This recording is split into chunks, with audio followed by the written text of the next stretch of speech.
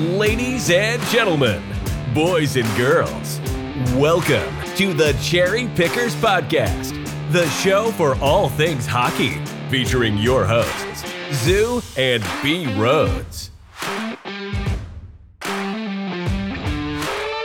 Well, we are back for episode number 2, season number 2 of the Cherry Pickers Podcast. Happy to be back. My name is Zach, aka Zoo, and I am joined here, of course, with my host, B. Rhodes. What up, B. Rhodes? How you doing?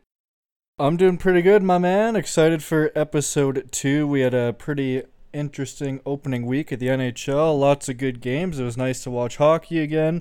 And having a good time so far.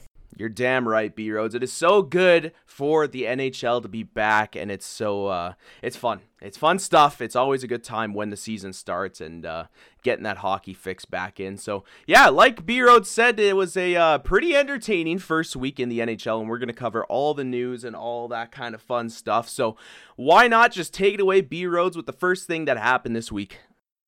Yeah, the first thing we got to talk about was last night's game. We had the Battle of Alberta, the first one of the year between Calgary and Edmonton at Rogers Place. And yeah, Calgary ended up getting the better of the Oilers, unfortunately for me, but it was nice to watch that game. And yeah, it was just tough. I mean, Edmonton really didn't show up for that game, to be honest. They let Jack Campbell out to dry, in my opinion. I don't think it was on him at all for that game, but definitely slow out of the gate, but they battled their way back. And Zach, what are your thoughts on that one?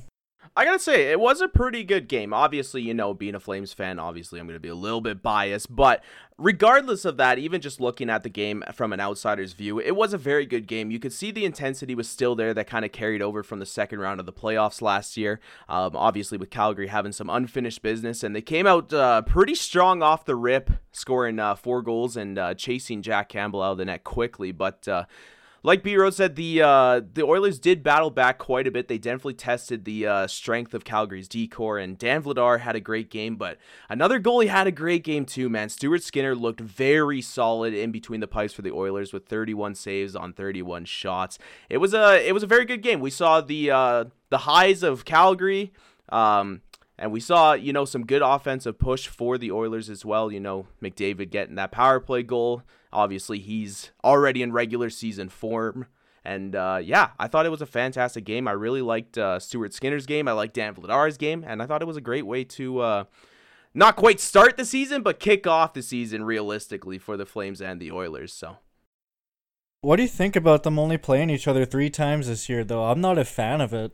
Yeah, it is kind of unfortunate, you know, seeing how exciting and intense and how much traction that Battle of Alberta brought in those playoffs last year. You would think that, you know, the NHL would capitalize on that a little bit more, but just how the schedule is kind of formatted, it's, you know, not looking to be that way. It does really suck, and you know, it sucks too that, you know, Oilers fans only get 1 Battle of Alberta at home. The Flames do get 2, so it's kind of nice for us a little bit, but it really is kind of unfortunate that we're only going to get to see it 2 more times, and we won't get to see it after Christmas either, because all 3 are played before Christmas. So, man, it is kind of unfortunate, but it is good hockey nevertheless, so we have to enjoy it while we can, you know? While we're on the topic here about the Oilers and the Flames, we got to talk about an Oiler who hit a milestone recently, and that is Connor McDavid. He just hit 700 career points in only 488 games. He's the 6th fastest NHL player in history to do it. And what are your thoughts on McDavid hitting 700? It's insane. Like, you know, he's just a completely different breed. And you look at the players that hit 700 points quicker than McDavid, and, you know, it was all in, you know, the 80s where goaltending wasn't really as important as it is nowadays. And the fact that he's able to do it at such a young age, and quite frankly, like, this isn't, you know, not a diss to the Oilers, but the fact that he's done it with the team around him, you know, the team hasn't obviously been as successful as, you know, McDavid would like it to be, but the fact that he's able to, you know, put the team on his back and put those points up on the board, and yeah, he's just a special player. And there's, you know, you could talk all day about how good McDavid is. Everyone knows how good he is, and, you know, he's just proven it out there. So yeah, incredible feat, and congrats to him for 700 points this quickly in his career too. Yeah, I mean, he hasn't even turned 26 years old yet, and he's already at 700 career points, which is pretty crazy to think about. And he's only going to be entering his prime. I don't think he's reached his peak yet, so going to be interesting to see what he does in the next couple seasons for sure. All right, we got to talk about another topic, and that is the Colorado Avalanche. I thought this was pretty interesting for their home opener against the Chicago Blackhawks. They actually invited their former teammate Jack Johnson, who's playing for the Chicago Blackhawks now, to join them in their celebration for their banner raising. I thought it was a super cool gesture on their part to bring him in, and yeah, it was pretty cool. What do you think about that? Yeah, it was pretty funny actually, seeing the reactions of the players when he skated over to take the photo with the team. And, you know, when it comes to a Stanley Cup caliber team and a Stanley Cup champion team, the chemistry and the locker room and, you know, just how much they're all friends with each other, it carries over. You know, it doesn't matter what team that those players go to. They're, you know, going to have those lifelong memories. And just seeing, you know, the faces of the players light up when Jack Johnson joined them was really a heartwarming moment, honestly. And I thought it was a great gesture by the Colorado Avalanche. And yeah, it was a really cool thing to see. Another thing like that where the Avalanche, you know, played back-to-back nights. They played Chicago in their home opener, and then they were on the road to play Calgary for Calgary's home opener.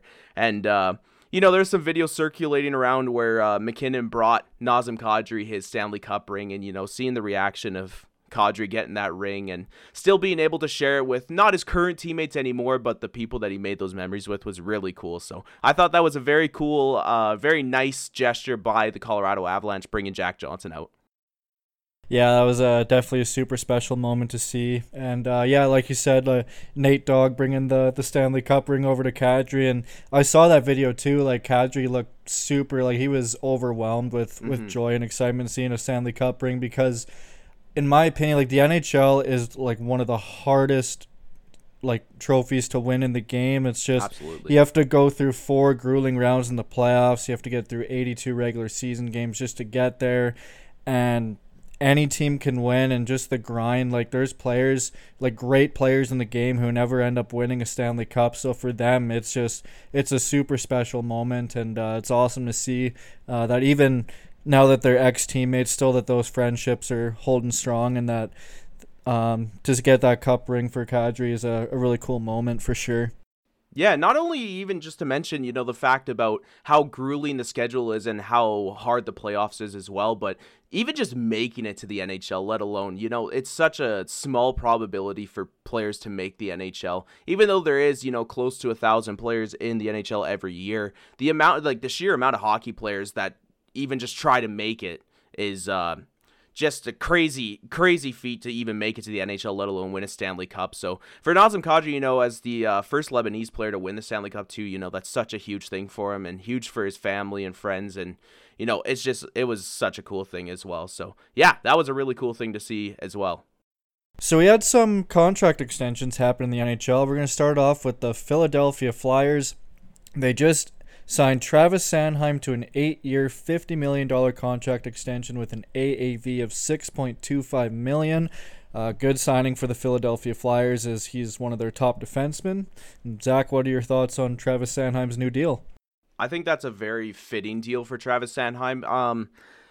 You know, obviously as a Flames fan, you know, I see a lot of comparisons on the Sanheim deal to the Mackenzie Weegar deal, and they're making the same AAV, and obviously in this situation, you know, Weegar is a better defenseman than Sanheim, but you also got to remember too that Weegar is that deal that they got for Weegar was fantastic, and I think the deal for Sanheim is right on the nose. Like Brody said, you know, Sanheim is like one of their best defensemen there in Philly, and he's a young guy too, so getting him locked up for those 8 years is going to be crucial for Philly as they're trying to get back into the playoff hunt. So I really like Travis Sanheim's game. I've always kind of liked him since he's made it to the NHL, and I think this is a fantastic signing for the Flyers.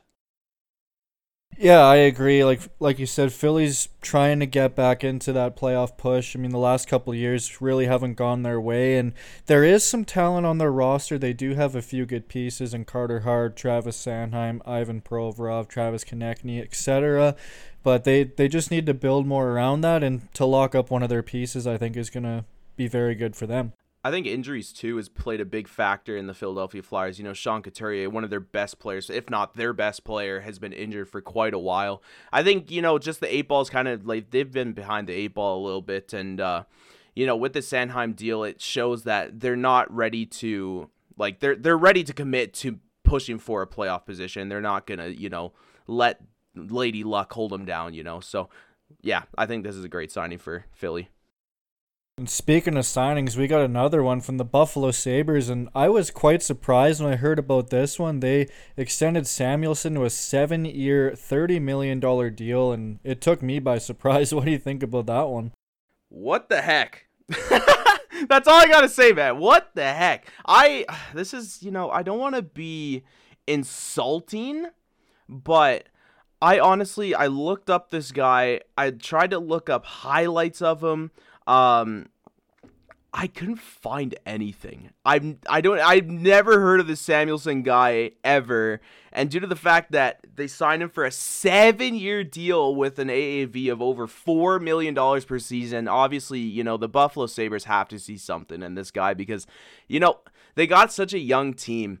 And this is going to be an interesting signing in a couple years here when, their guys like Owen Power needs a contract. Dylan Cousins needs a contract. They got some young guys that are going to need that salary cap space. And with a signing of a guy that's only played, 50-some NHL games, and you're signing him at an AAV of over $4 million, it's really interesting. But hey, the Sabres obviously have to see something in this guy if they're willing to give him that kind of contract. So it should be interesting. I think this year, I'm going to pay attention to him a little bit more to see, if I can figure out what the Sabres see in him as well. But yeah, quite the signing by the Buffalo Sabres for sure. Maybe Peter Chiarelli took over the chair for a day and signed him to a deal because there's nothing else that I can think of why he would give him a 7-year, $30 million deal that early out of the gate. But anyway, moving on. We're going to talk about a player who's struggled pretty early out of the gate, and it's been quite surprising because he's on a pretty solid team, and that is Marc-Andre Fleury. He has been having some trouble. His last game, it was a 7-6 game between LA and Minnesota. I think he let in 4 goals on 14 shots and then got pulled. And the game before that, he didn't play very well either. What's going on with Flower and Minnie?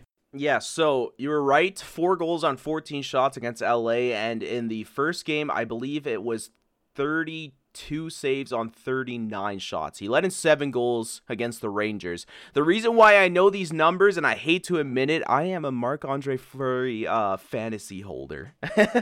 And he really bit my butt this week in fantasy, so I'm a little upset about it. But yeah, it's really interesting. The Minnesota Wild in back-to-back games have let in 7 goals per game.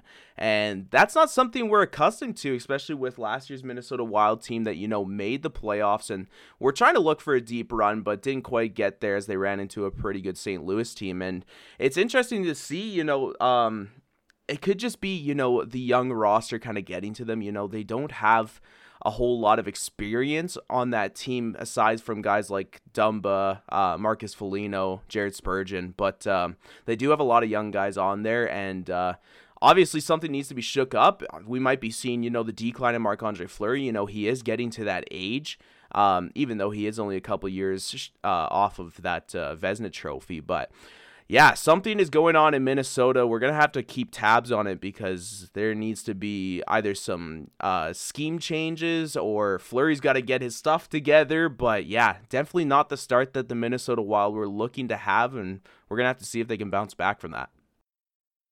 Another player who's been struggling out of the gate is Canucks forward JT Miller. He's been frustrated with his performance.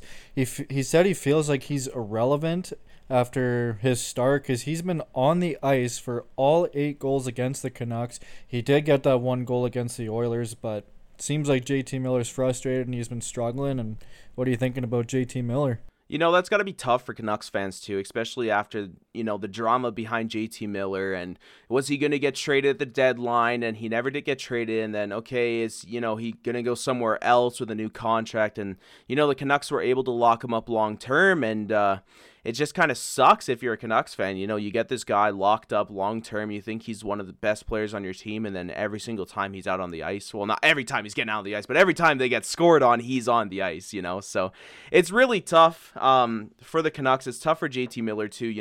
The Canucks had such a bounce back after getting Bruce Boudreau last year halfway through the season, and obviously things aren't clicking like they did in the last half of last year, and it just sucks for JT Miller, sucks for Canucks fans, and hopefully they can bounce back too, because they're definitely on the outside looking in, and if they're playing like this, if they continue playing like this, then that window's closing for them. So I feel like Vancouver's the team that can bounce back, though. I mean, they got a really good starting goaltender in Thatcher Demko. They've got a good defenseman. They've got a pretty decent offense as well. So I feel like they are going to bounce back, but it's definitely tough to see them get off the gates like this, especially, like you said, with how well they played under Bruce Boudreau when he took over, because they very nearly got in the playoffs. They only missed by like 3 or 4 points. They were right in the hunt, so hopefully they can bounce back, and we'll see how they do from here. Yeah, absolutely. Like the Canucks, honestly, looking at their forward depth chart, they have a really solid forward core. Their defense is a little bit lacking, but, they try and bring that in with the experience of Oliver Ekman-Larsson, Tyler Myers, Luke Shen, stuff like that. And like you said, they have a fantastic start in Thatcher Demko. He's honestly one of the most underrated goalies in the league. So you are right. I do believe that the Canucks are one of those teams that can bounce back, and it's just going to take a little bit of shaking up, I think, and, just getting in that mindset. The start of the season is so interesting because you really see who's ready for the season to start and who's still in off-season mode, and, it's kind of weird seeing, a guy like JT Miller struggling defensively, especially when his two-way game is, very good. So we'll have to keep tabs on that as well and see how the Canucks bounce back from these first 2 losses this year. We're going to talk about the injury front in the NHL now, and there's a big one from the Toronto Maple Leafs, and that is Matt Murray. This guy has been through everything in terms of injuries, especially with Ottawa. He hardly really played for them. He was injured so much, but he is out for 4 weeks with an adductor injury. I believe that's some type of groin injury. He was having discomfort with it in practice, and literally plays 1 game and he's out for 4 weeks. Just what are your thoughts on Matt Murray?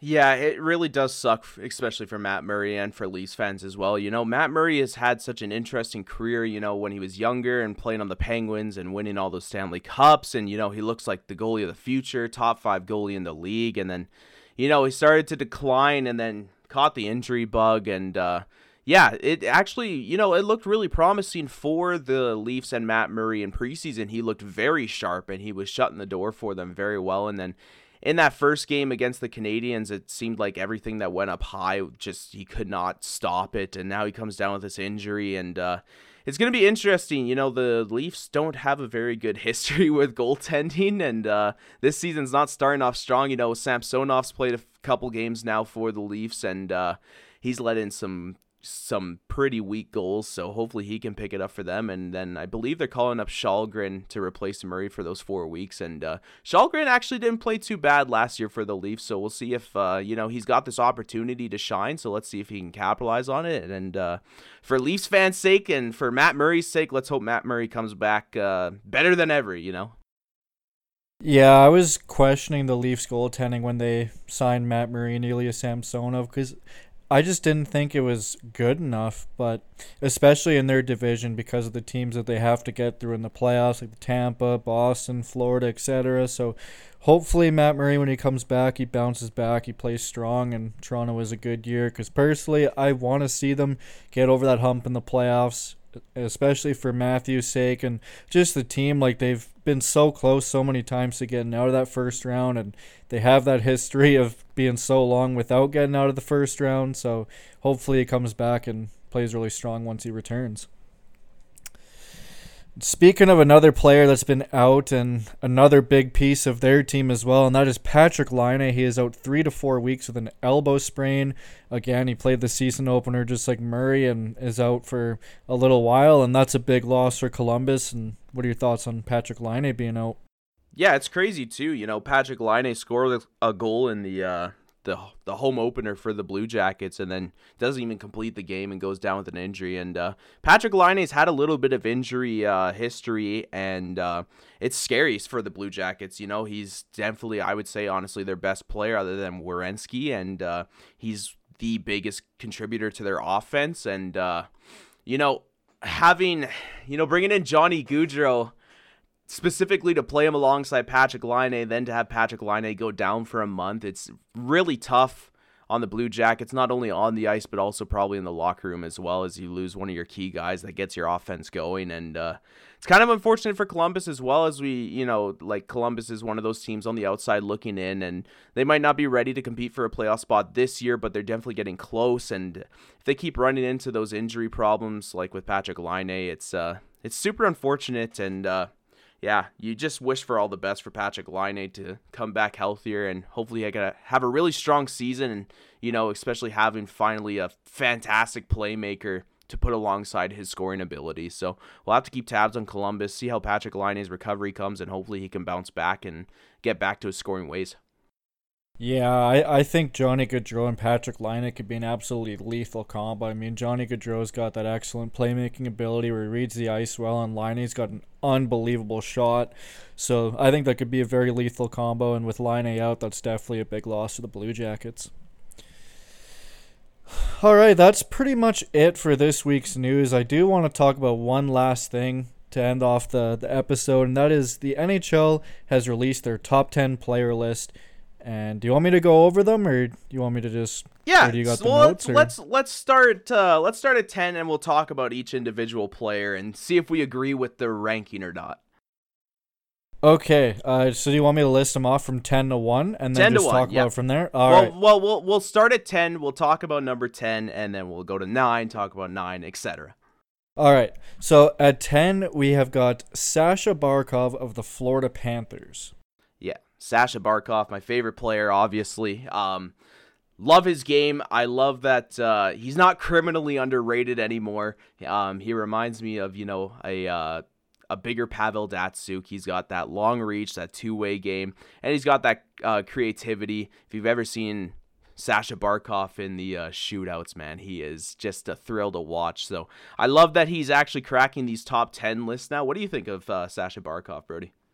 I think he's a fantastic player, like you said. I mean, his two-way game is phenomenal. He's finally getting the love that he deserves, because playing in that Florida market, he never really got the attention. He's very creative, like you're saying. He's really good in the shootout. He's got a long reach. He's strong on the puck, protects the puck well. I think he's a fantastic player. So at number 9, we have got Victor Hedman of the Tampa Bay Lightning. I think Victor Hedman's too low on this list. I think Victor Hedman, he's a multiple Stanley Cup winner. Has he won a Norris? I think he has won a Norris. I feel like he's won a Norris. I feel like he should have won a Norris if he hasn't, but he's honestly on the blue line. He is one of those guys that you build your team around 100%. He is, he's got a big frame. He's a big defenseman. He's got those offensive skills. He's so smart in both the offensive and defensive zone. With the benefits of being big, he's got that long reach, that physicality. He's just one of the most ideal two-way defensemen. I would honestly say, he's obviously the second best defenseman in the NHL. But I think, honestly, in my opinion, I think he should be around like the 7 or 6 mark for best players in the NHL. Yeah, I agree. I mean, Victor Hedman has had a fantastic career, multiple Stanley Cups. Pretty sure he's won a Norris. He's very good in his own end. He's physical. He reads the ice very well. He defends really good. He's not like the best offensive defenseman, but he's going to be really good shutdown guy. He's going to log up those big minutes for a deep playoff run type caliber team that the Tampa Bay Lightning are. And yeah, I think he's a very, very good defenseman. Like you said, I would put him at the second best defenseman in the NHL. Now we're going to talk about number 8, and in my opinion, I think this is a very controversial one at number 8, because I want to see more of him before I would put him here, but that is Igor Shesterkin of the New York Rangers. Yeah, I agree with you. Last year, obviously, it was no surprise that Shesterkin was the best goalie in the NHL. That's why he won the Vezina Trophy. However, I still do think that Vasilevsky is the best goalie in the NHL. We've only seen such a small sample size. Like Brody said, I'd love to see more of Shesterkin, and we're going to see more of him this year. But yeah, I don't know. I think, Shesterkin, he plays so confidently. He's not the biggest goalie in the NHL, but he's very athletic. His vision is fantastic. He's got great rebound control, and I think he obviously is a fantastic goalie. He's definitely the second best in the league. Spoiler alert, because this list has him as the best goalie in the league. But yeah, I don't think he's there quite yet. Can he get there in the future? Absolutely. I think he could be a better goalie than Vasilevsky, but I don't think he's there yet. And yeah, I don't know. I don't know if he cracks the top 10. I think he's probably 11. I would honestly put Vasilevsky in his spot instead. Yeah, I agree, because Andrei Vasilevsky has that pedigree. He's won Stanley Cups. He's won a Conn Smythe. Like, he's been there, done that over a long period of time. And Igor Shesterkin, like, he had a fantastic season, but I just need to see more. I need to see it over like 2 or 3 seasons at least before I'd put him at number 8. But nonetheless, NHL.com thinks he's at 8, so we're gonna move on. Yeah, we're rolling with it. So at number 7, we've got a player who's been around for a long time. He's had a fantastic career. He's had injury issues over his career, but I still think he's an elite player in this league, and that is Sidney Crosby of the Pittsburgh Penguins. Yeah, I think Crosby at 7 is not bad. I think personally I would have him at 6. Crosby's started out this season so hot. Like, he's got 6 points in 2 games already this year. And like Brody said, he's been so injury plagued. He's had, not the best of luck when it comes to injuries, but he has the resume already. He's got the, the Olympic gold. He's got the Stanley Cups, the Conn Smythe. He's got it all. And Crosby's obviously going to make the Hockey Hall of Fame.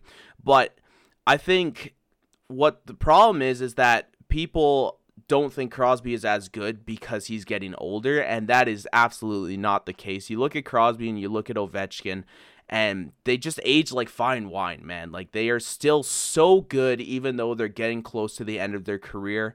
And I think Crosby is a little bit underrated still due to the fact that players or people think that because he's older, he's not as good. And I think that's completely wrong. I think he is still near the top of his game and near the top of the NHL. I agree. Like, Sidney Crosby is still an elite player in this league. He's got a fantastic two-way game. He's elite at face-offs. He's just a dominant force, and he knows how to win when it matters. So, to me, I think Sidney Crosby, I agree, I would have him at number 6 personally.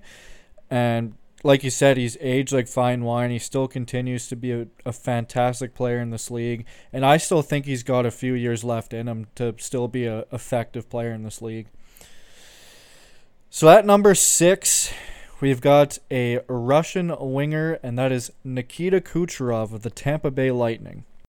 See, when it comes to Kucherov, I'm not sold on him either. I don't think Kucherov is better than Sidney Crosby. I don't even think Kucherov personally is better than Hedman. I think Kucherov, fantastic offensive player. Anytime he touches the puck, like, magic's going to happen, But his defensive game is definitely lacking compared to, other players of his caliber.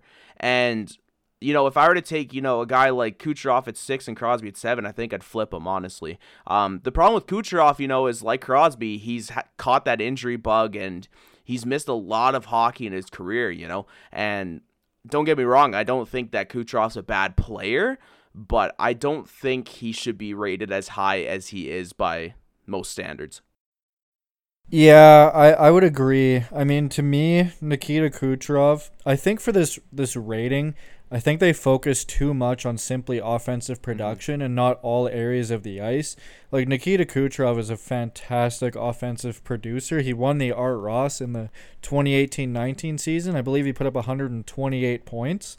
But I look at all areas of the game, and to me, I don't see how he's better than Sidney Crosby in all facets, or even, like you said, Victor Hedman, because I don't think they take into account all areas of the game. So for me, I wouldn't have Kucherov at 6 either. Yeah. So at number 5, and I think this is fair to have him here, and it's one of my boys on my favorite team, and that is Leon Draisaitl of the Edmonton Oilers. Yeah, I think 5 is fitting for Draisaitl. You know, he's a fantastic player, obviously. He covers all aspects of the game. He's, you know, reliable in his defensive zone. He wins a lot of faceoffs, and his offensive game speaks for itself. You know, he's got a great release. He's a great passer, fantastic passer. I'd say top 3, top 5 passers in the NHL. Yeah, I think 5 is probably fitting for Draisaitl. You know, he's a very good player. It's really close, though. I think that both Draisaitl and McKinnon are very close. I think, you know, if you were to compare the two, I don't think you could put a 1-2 on them. I think it's more a 1A, 1B kind of thing. But yeah, I'd say 5 is probably fitting for Draisaitl. I'm kind of glad they didn't put him at, 2 or 3. So yeah, I like 5 for Draisaitl.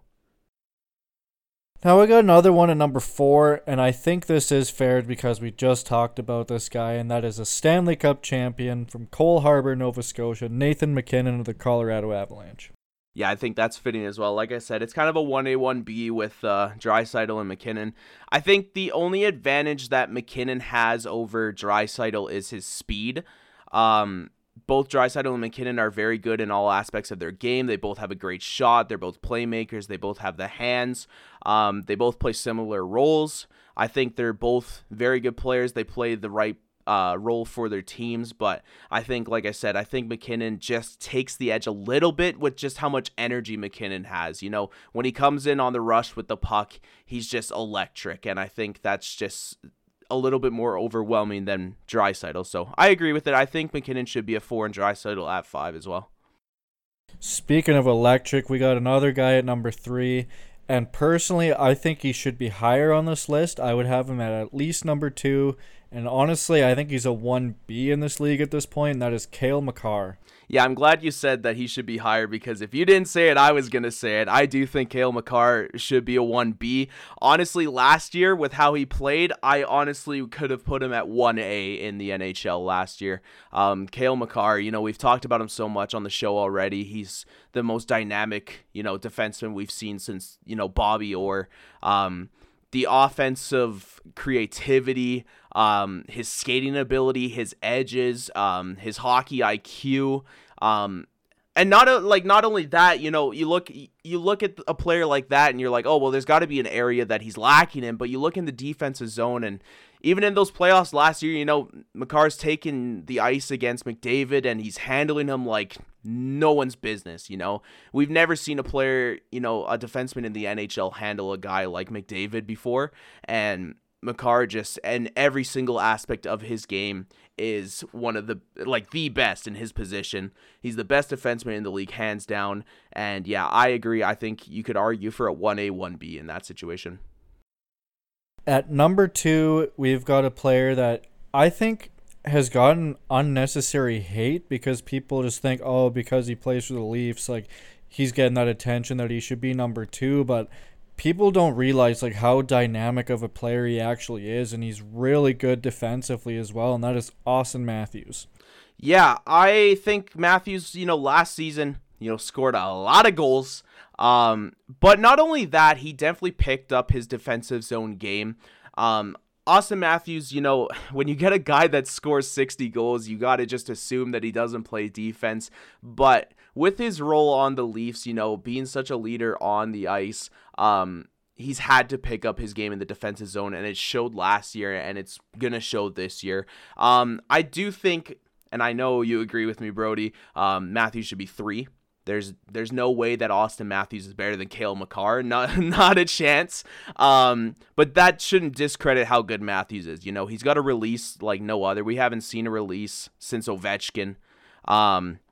He's got very high offensive zone IQ and awareness.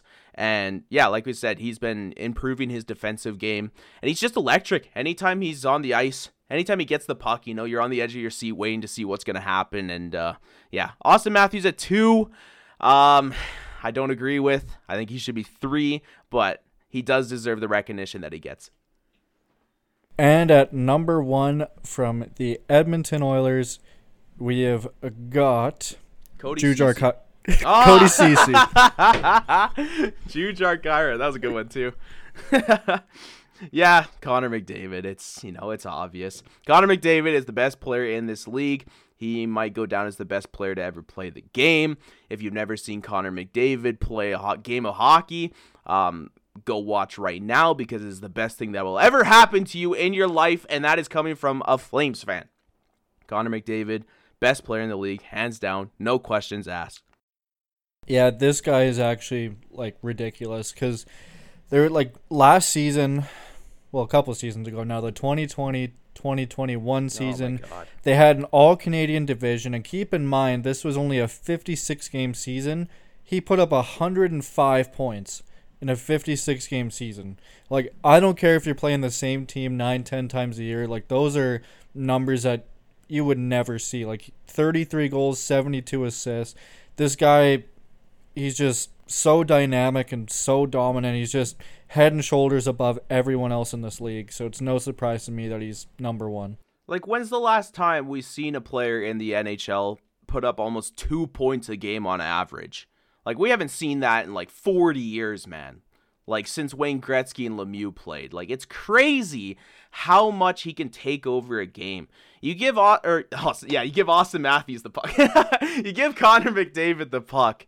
It doesn't matter where he is on the ice. That puck is going towards the net, and it's just, it's crazy. As a fan of hockey, you have to just sit there and admire his game, and as a fan of the Flames, you almost crap your pants when he has the puck. I do it as an Oilers fan. Like, as soon as he's coming down the ice, like, you just know something's gonna happen, and you're just like on your toes, like ready to see something crazy happen. He's just got that ability, and he's just a phenomenal player. There's a reason why year after year, I must keep saying Austin Matthews. I don't know why. We're talking about Connor McDavid here. Almost year after year, Connor McDavid has the play of the year every single year, man. It's a different play every single time. You look back, you remember the goal last year that he scored against the Rangers when he took on the entire team on the ice on a 1-on-5 and absolutely undresses them. Or you go back to the play where, he's coming in on a 2-on-1 against the Leafs, and Morgan Riley, one of the best defensemen in the NHL, and just puts him in an absolute blender. It's crazy how Connor McDavid can make NHL caliber players look like he's playing against Pee-wee players. It's unreal. So I watched a game last year where they were playing Tampa at home, and he literally just walked around Victor Hedman, of all people, like nothing. It was like he was a pylon. It was just crazy. The guy who we said is the second best defenseman in the NHL made him look like he's a borderline AHL player. It's unreal. He is definitely a phenomenal player, but do you got anything else you want to talk about? Because I don't got any other topics. I think, it's hard on the first week because, there's not a heck of a lot. The teams have only played about 2 games each. So there's not a lot of news yet, but we'll save all of that for next week. I'm sure there'll be a lot more. I'm sure we'll have some more Leafs woes, you know what I'm saying?